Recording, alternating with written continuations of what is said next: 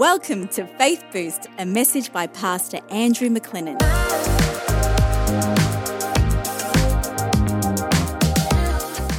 Hey, it's Andrew McLennan with you again today.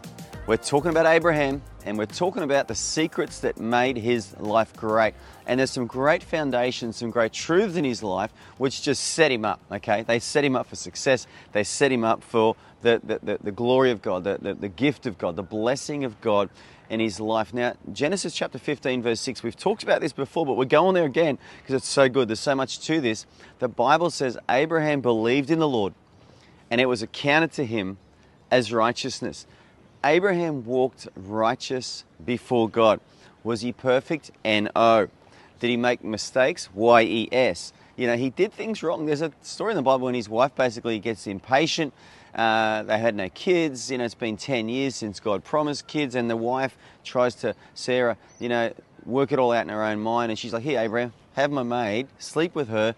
The baby's going to be my baby because the maid belongs to me. And that was common in ancient culture to get children that way if you were barren.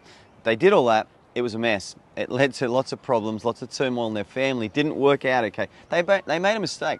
Abraham made a mistake that day, and Sarah made a mistake as well. But the Bible says, despite these mistakes, Abraham was righteous before God. And a great key to our faith being strong, and a great key to our faith being robust, and a great key to our faith helping us in our lives, in our future, in the plan that God has for us, is that we understand and live out of this place of righteousness, that we know we're righteous, okay? Abraham believed in the Lord and it was accounted to him as righteousness. 2 Corinthians chapter 5, verse 21, I quoted it last time, says that, you know, he made him who knew no sin to be sin for us, that we might become the righteousness of God in Christ, in him. And so here's the great key. You've got to learn to stand in that. Now, we're humans, okay? We mess up. Abraham messed up. He slept with his maid. Had a bad day, okay? Had a baby to another woman, hey? But his wife was involved in it. It's a bit of an ancient culture thing. But the reality is he made a mistake. You've made a mistake.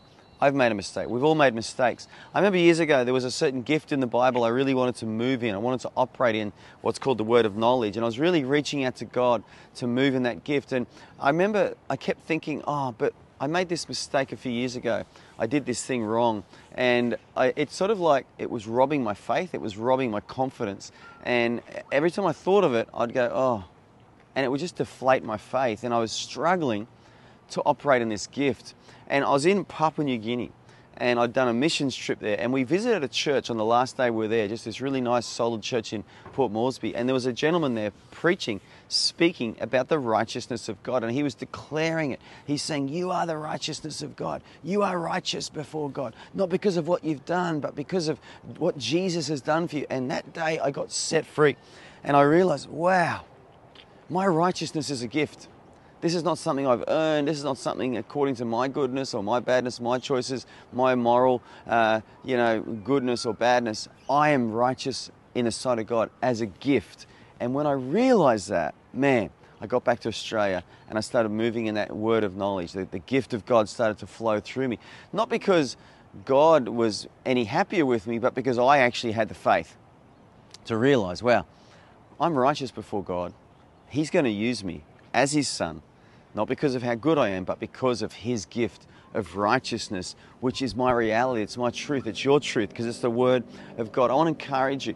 All of us have made mistakes. All of us have done things wrong. Sometimes we haven't done things we knew we were supposed to do. Sometimes God puts things on our heart and we don't do them, and it leads to guilt. And I love Romans chapter 8, verse 1. There is therefore now, say in your mind now, there is therefore now no condemnation to those who are in Christ Jesus. That's the freedom that we all know in Christ. That's why Martin Luther said Romans was the purest gospel. Martin Luther got saved reading the book of Romans. Why? Because it promises salvation by faith. It promises God's blessings by faith. We don't have to work our way to God. Luther was brought up in a culture that you worked your way to God. You had to do pilgrimages to Rome. You had to, deny yourself and just neglect yourself and fast and pray and crawl up mountains on your knees. And he grew up in that setting, in that culture. But when he discovered from Romans righteousness was a gift by faith, it set him free. and set the whole world free. And it can set you and I free as well. You are the righteousness of God in Christ. Thanks for listening today. Please like and subscribe on our channels.